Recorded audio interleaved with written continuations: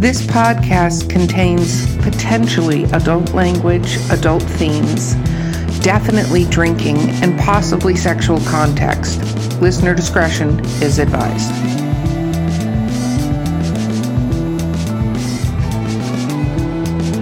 Okay, welcome to Drinking with Authors, the Literary Briefs edition. I'm your host, Erica Lance. With me today... I didn't get the whole thing out yet. What the hell is wrong with you? Sometimes you say it, sometimes you don't. You know what? I do not need this pressure from you, Missy. My delay is terrible. Okay, our guest today is Brian McClellan. I don't even know what to say about you. Welcome to the show. Woo! Yay. Okay, let's talk about what we're drinking now, since Jen has completely messed up the intro. I am drinking Kettle One Botanical Vodka Spritz, 3.6% alcohol. They're there. You may want to put a shot of vodka in these if you get them, just warning you, but this one is peach, orange, and orange blossom. Jen? I'm still drinking Earl Grey tea in my Lilo and Stitch mug. Brian, what are you drinking? I am drinking High West whiskey from the distillery on the other side of the mountain from me. What is the other side of the mountain from you?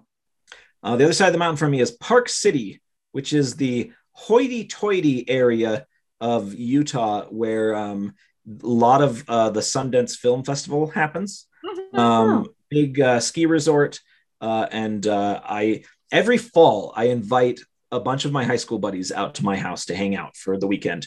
And a couple of years ago, my best friend said, there is a whiskey distillery that I really like their whiskey over in Park City. Can we go to that? And so we spent a day up in Park City, and I bought a couple of bottles. And I'm actually not much of a drinker. I still am. This is actually the last of the first bottle. And so yeah, it's fancy and it's fun. And honestly, the distillery is great. The restaurant there is great too. That is awesome. Obviously you can pretty much get craft beer anywhere you live nowadays because craft beer is everywhere. But there are some local distilleries here where we live in the Tampa Bay area that are kind of amazing. But if you start doing a podcast that involves the word drinking, every present from your friends from that point on involves a bottle of alcohol, because they assume that what you really need is more alcohol all the time. My bar is ridiculous. I have so much alcohol that, and I appreciate it, but yes, okay. So we're into rapid fire questions, my friend. Are you ready? Oh, good. Okay. That didn't sound ready, but we're going to do it anyway. What is your favorite book of all time? Oh man. When this is asked, I'm really bad at choosing like favorite anything. I usually do like a top 5 kind of thing, but I'll probably go with Count of Monte Cristo. Very cool. Why? Because it's awesome. Because it's the book that has everything, right? It's got revenge and romance and duels and it's really freaking good. I read the unabridged Count of Monte Cristo when I was like 12 or 13. And I fell in love with it. I didn't understand half of it at that point. But I fell in love with it. And it's just stupidly good. And I don't know. I'm a sucker for the slow burn, cold revenge story. For those that read my books, you'll notice that I have and I've talked about this on panels before, that I have kind of a disdain for the farm boy trope of epic fantasy. The young, inexperienced person who comes off the farm and immediately is the world's best general, and the world's best duelist and all that stuff. And so people that read my books will know that I really like having kind of competent characters that are either in their prime or past their prime, well-trained, kind of badass kind of characters. And that's kind of like that, like the second half of Count of Monte Cristo, watching, the Count just absolutely flay his enemies. It's just, it's beautiful. Little following that up, what is the least favorite book of all time? Um, God, I can't remember the name of it. It was something Thomas Hardy wrote. And I know that because I read it in college in one of my literature classes. And I had to give a presentation on it. And I started the presentation by saying the world would be better if Thomas Hardy had been smothered in his cradle. And then I found out after my presentation, I found out he was my teacher's favorite author.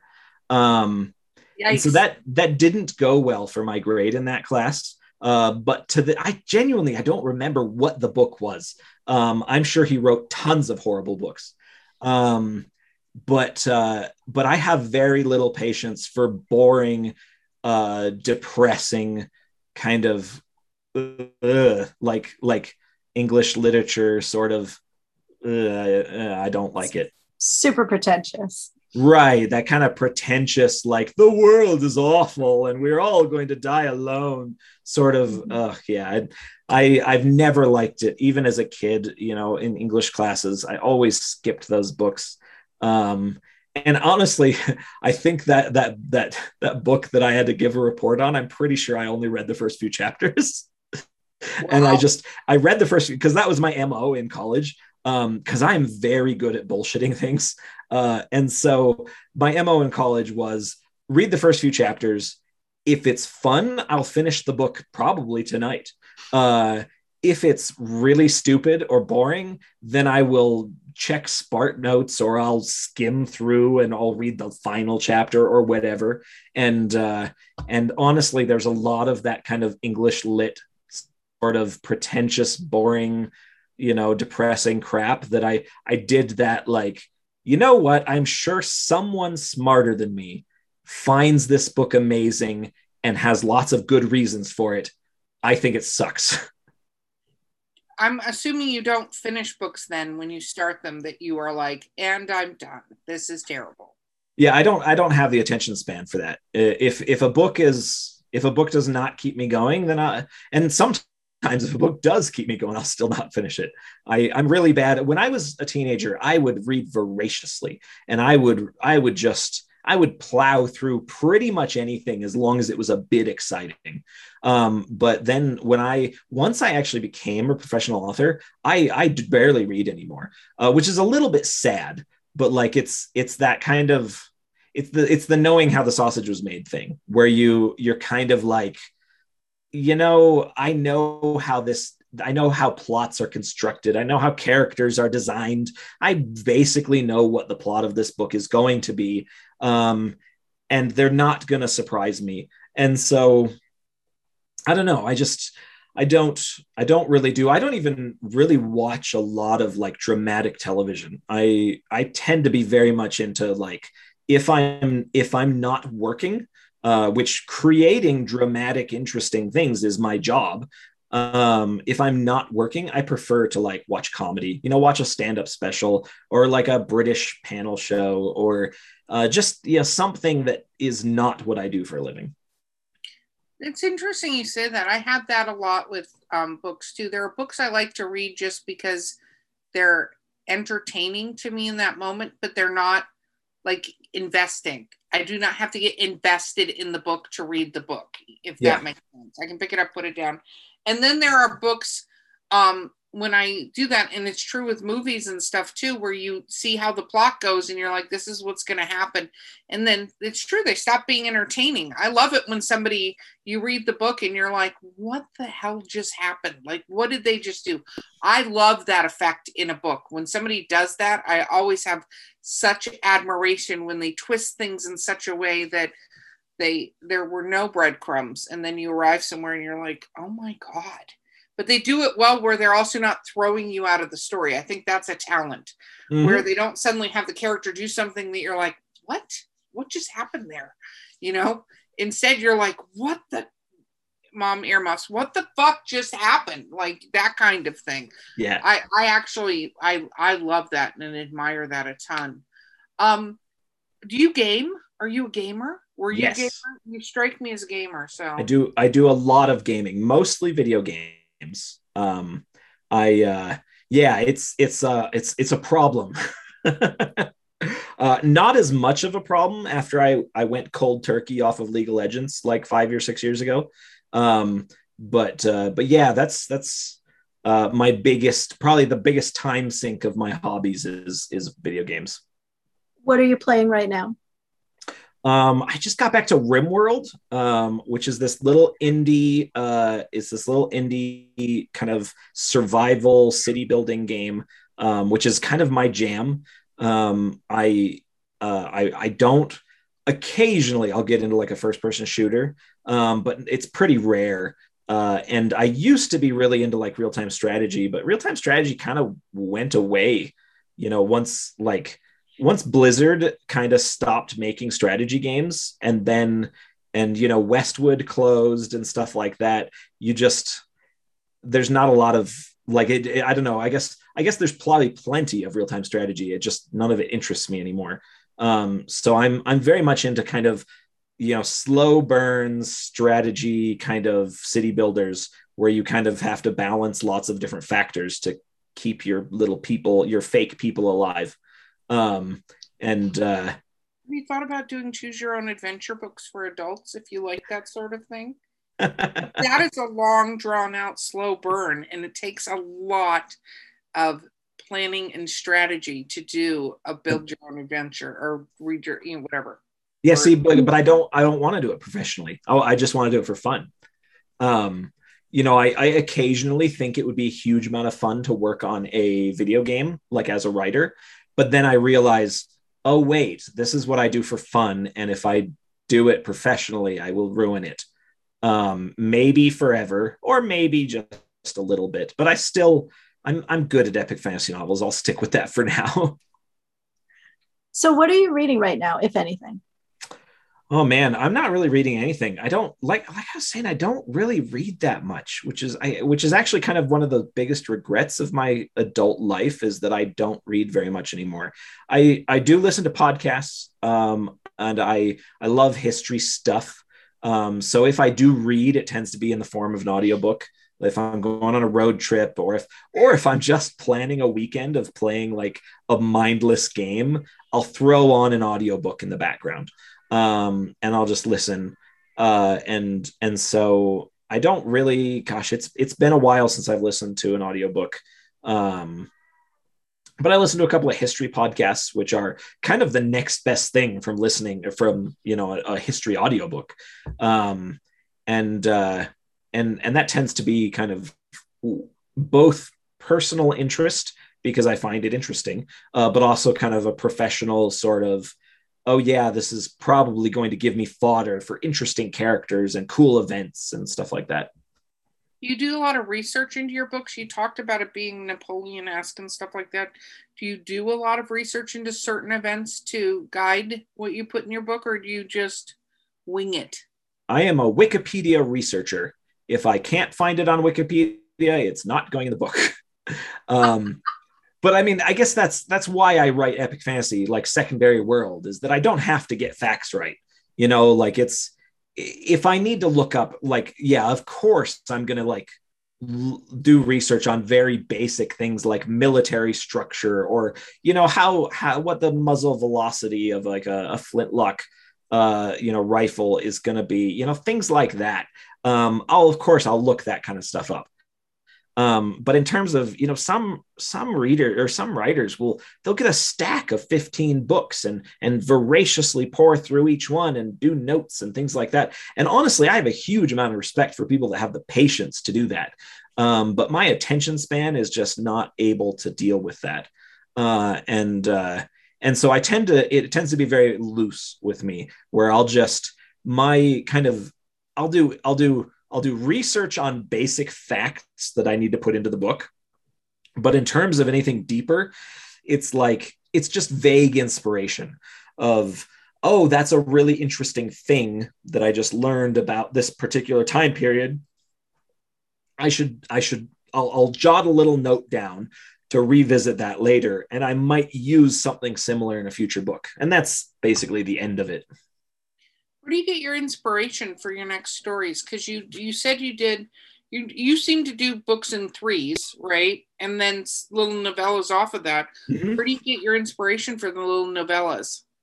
For that, it'll be, honestly, they tend to be, this is another reason I don't like schedules, because especially for my self-published stuff, is that it tends to just kind of come to me, and it'll be like, oh, this thing that I just learned about, it's kind of interesting, and it could really fit this character that I in this book, but the character doesn't do anything like this in the book, so maybe I'll throw this into a novella, and I'll write a little bit of a I'll write a little side story with this character that's influenced by something cool I just read.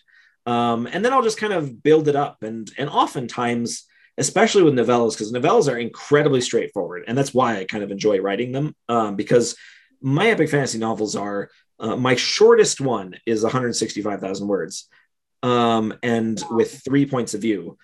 And so very complex, very intertwined. You really have to get everything right from a lot of different angles.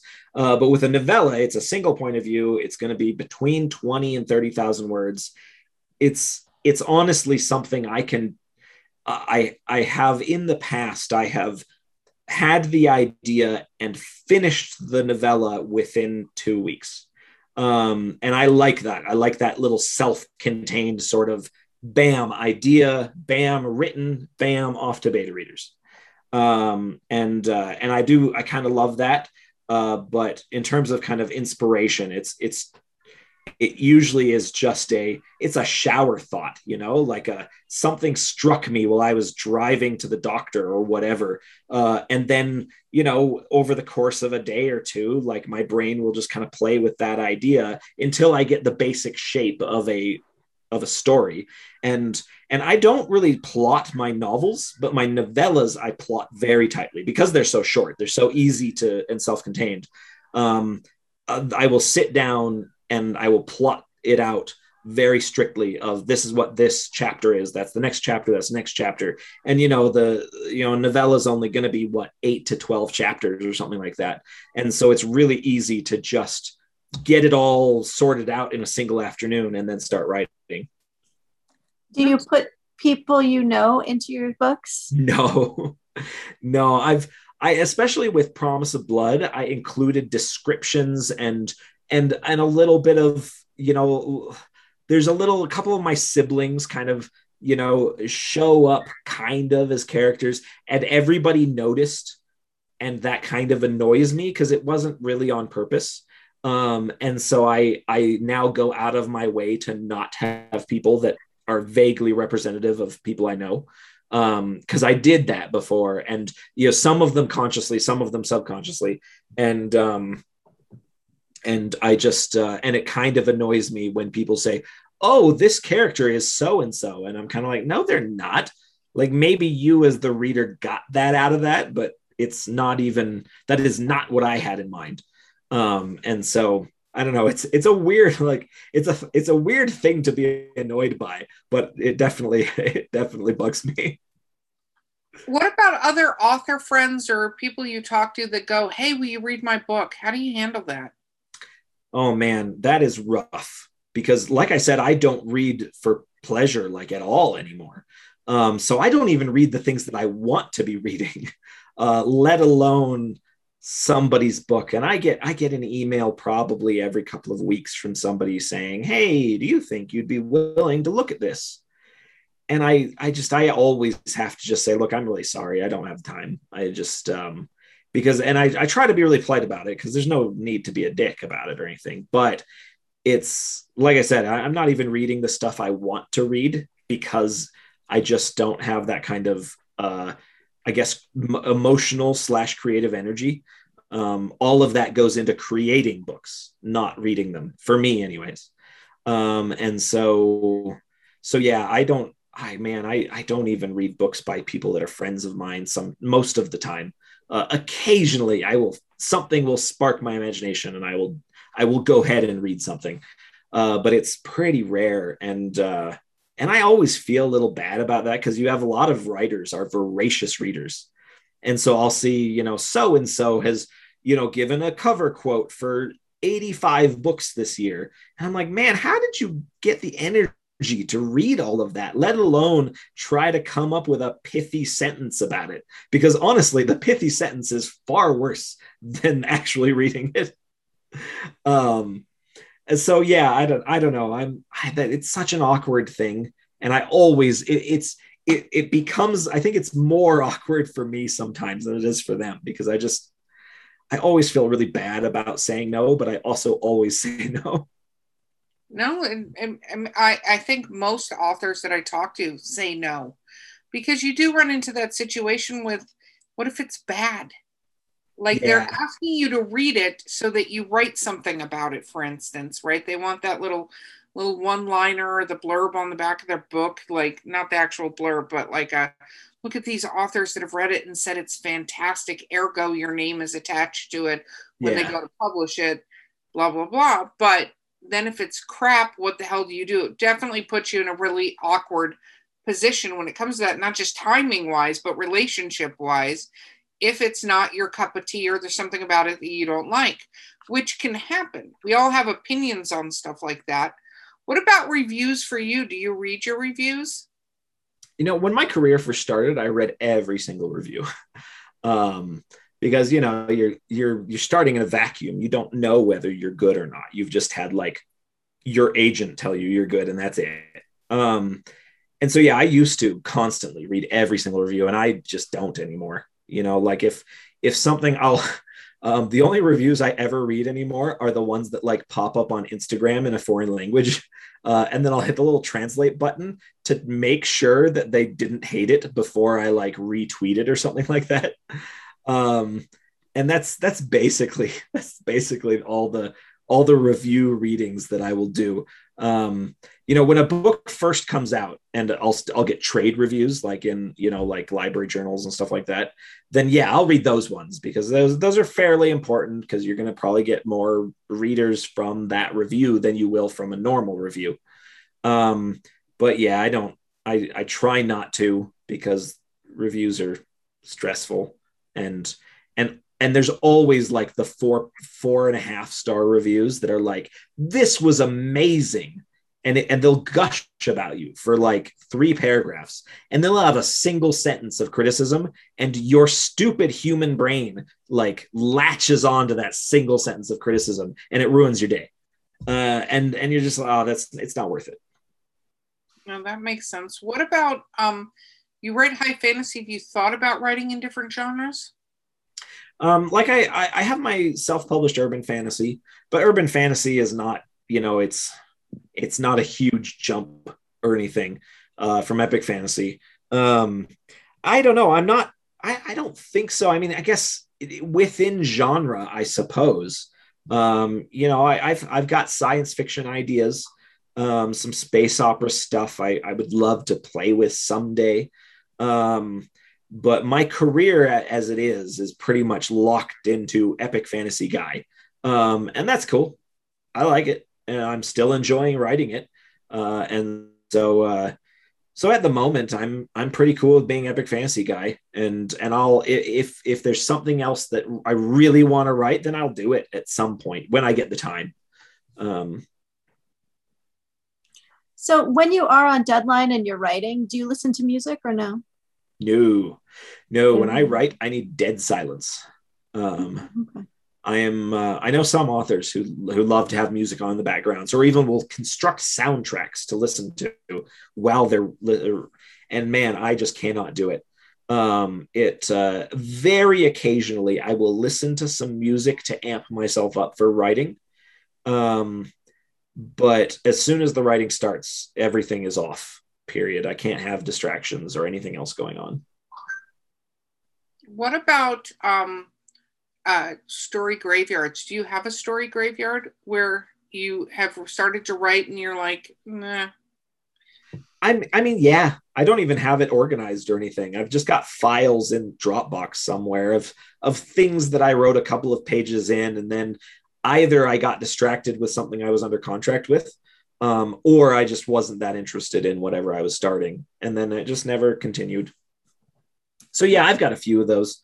and I've got a couple of projects that are kind of just on the back burner for when I really want to work on something, or when I have some, when I have a few months, or the next time I don't have a contract undertaken. So yeah, there's definitely those things sitting out there. But I tend to be one of those people that I really like to, if I'm going to put the work into world building and creating like a setting, I want to just finish it. I want to go all the way through it. And so I don't have very many projects that I haven't finished, but they're definitely there. Do you write short stories? No, I've done a couple of Powder Mage short stories. But in terms of like original, actually writing 3,000 word, whatever, no, I can't. It's so small and constraining. I hate that little form. Even my short stories are like 8,000 words. The couple of Powder Mage ones I've done. And so I don't like the little tiny, I don't like the constraints of trying to write in a really small amount of space. I've heard that there's authors that just can't. I've met authors that literally can't. If you go, you have this limitation, they submit and you're like, okay, that's 25,000 words. I said 2,500 words. Yeah. And they're like, I know, but I cut it down. And I'm like, from what the hell did you cut it down? It was supposed to be like 5 pages. What the hell is wrong with you? But they can't. They just cannot write in that tiny little area of doing it. Yeah. It's kind of like flash fiction that's like 100 words. Right. Like, I guess it goes back to me, like what I was saying just a moment ago, that is that if I'm going to take the time to create a world, then I want to spend time in that world. I don't really want to waste I don't want to waste a perfectly good fantasy world on a few thousand words, or less even. It's just, it feels like I've wasted my time and I've wasted the reader's time, because I don't know. I do have I have a deep respect for people who are able to do that, but I don't know. Things take a lot longer to percolate in my brain, I think, than some authors. And so when something's cooked in my brain, I want to serve the full course meal. I don't want to just do like a tiny little something. No, it's a great analogy. I love that. So you're in question, Jen. I do. All right, the pressure. Your genre is epic fantasy. So who are your inspirational authors? Like who in that genre really inspired you in terms of writing?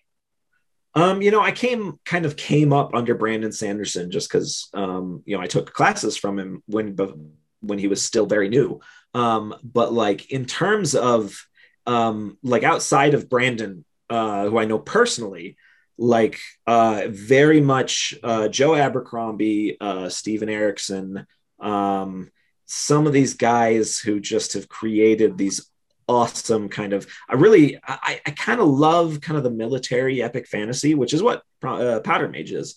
And so I don't know, I've always enjoyed that. And some of these guys, like Steven Erikson, is a really hard one to talk about because he is so good at world building, and so expansive, and like I like the audiobooks for the Malazan Book of the Fallen, like all 10 books. It's like 600 hours or something like that.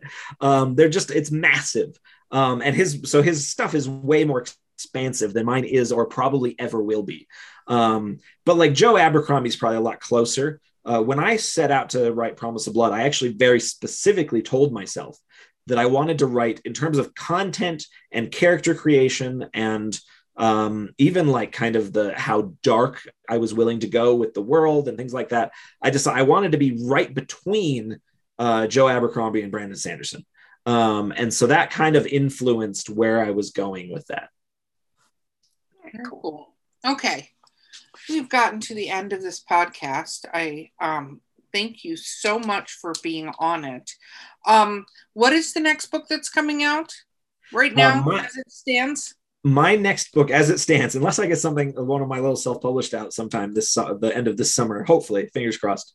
But my next contracted book is In the Shadow of Lightning. It's a brand new, big epic fantasy world, and it's coming out from Tor in June of 2022, or at least right now, I think it's June. They may shift that by a month or two in either direction.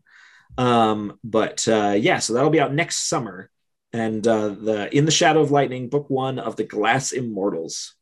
And what is the premise behind this particular delightful series?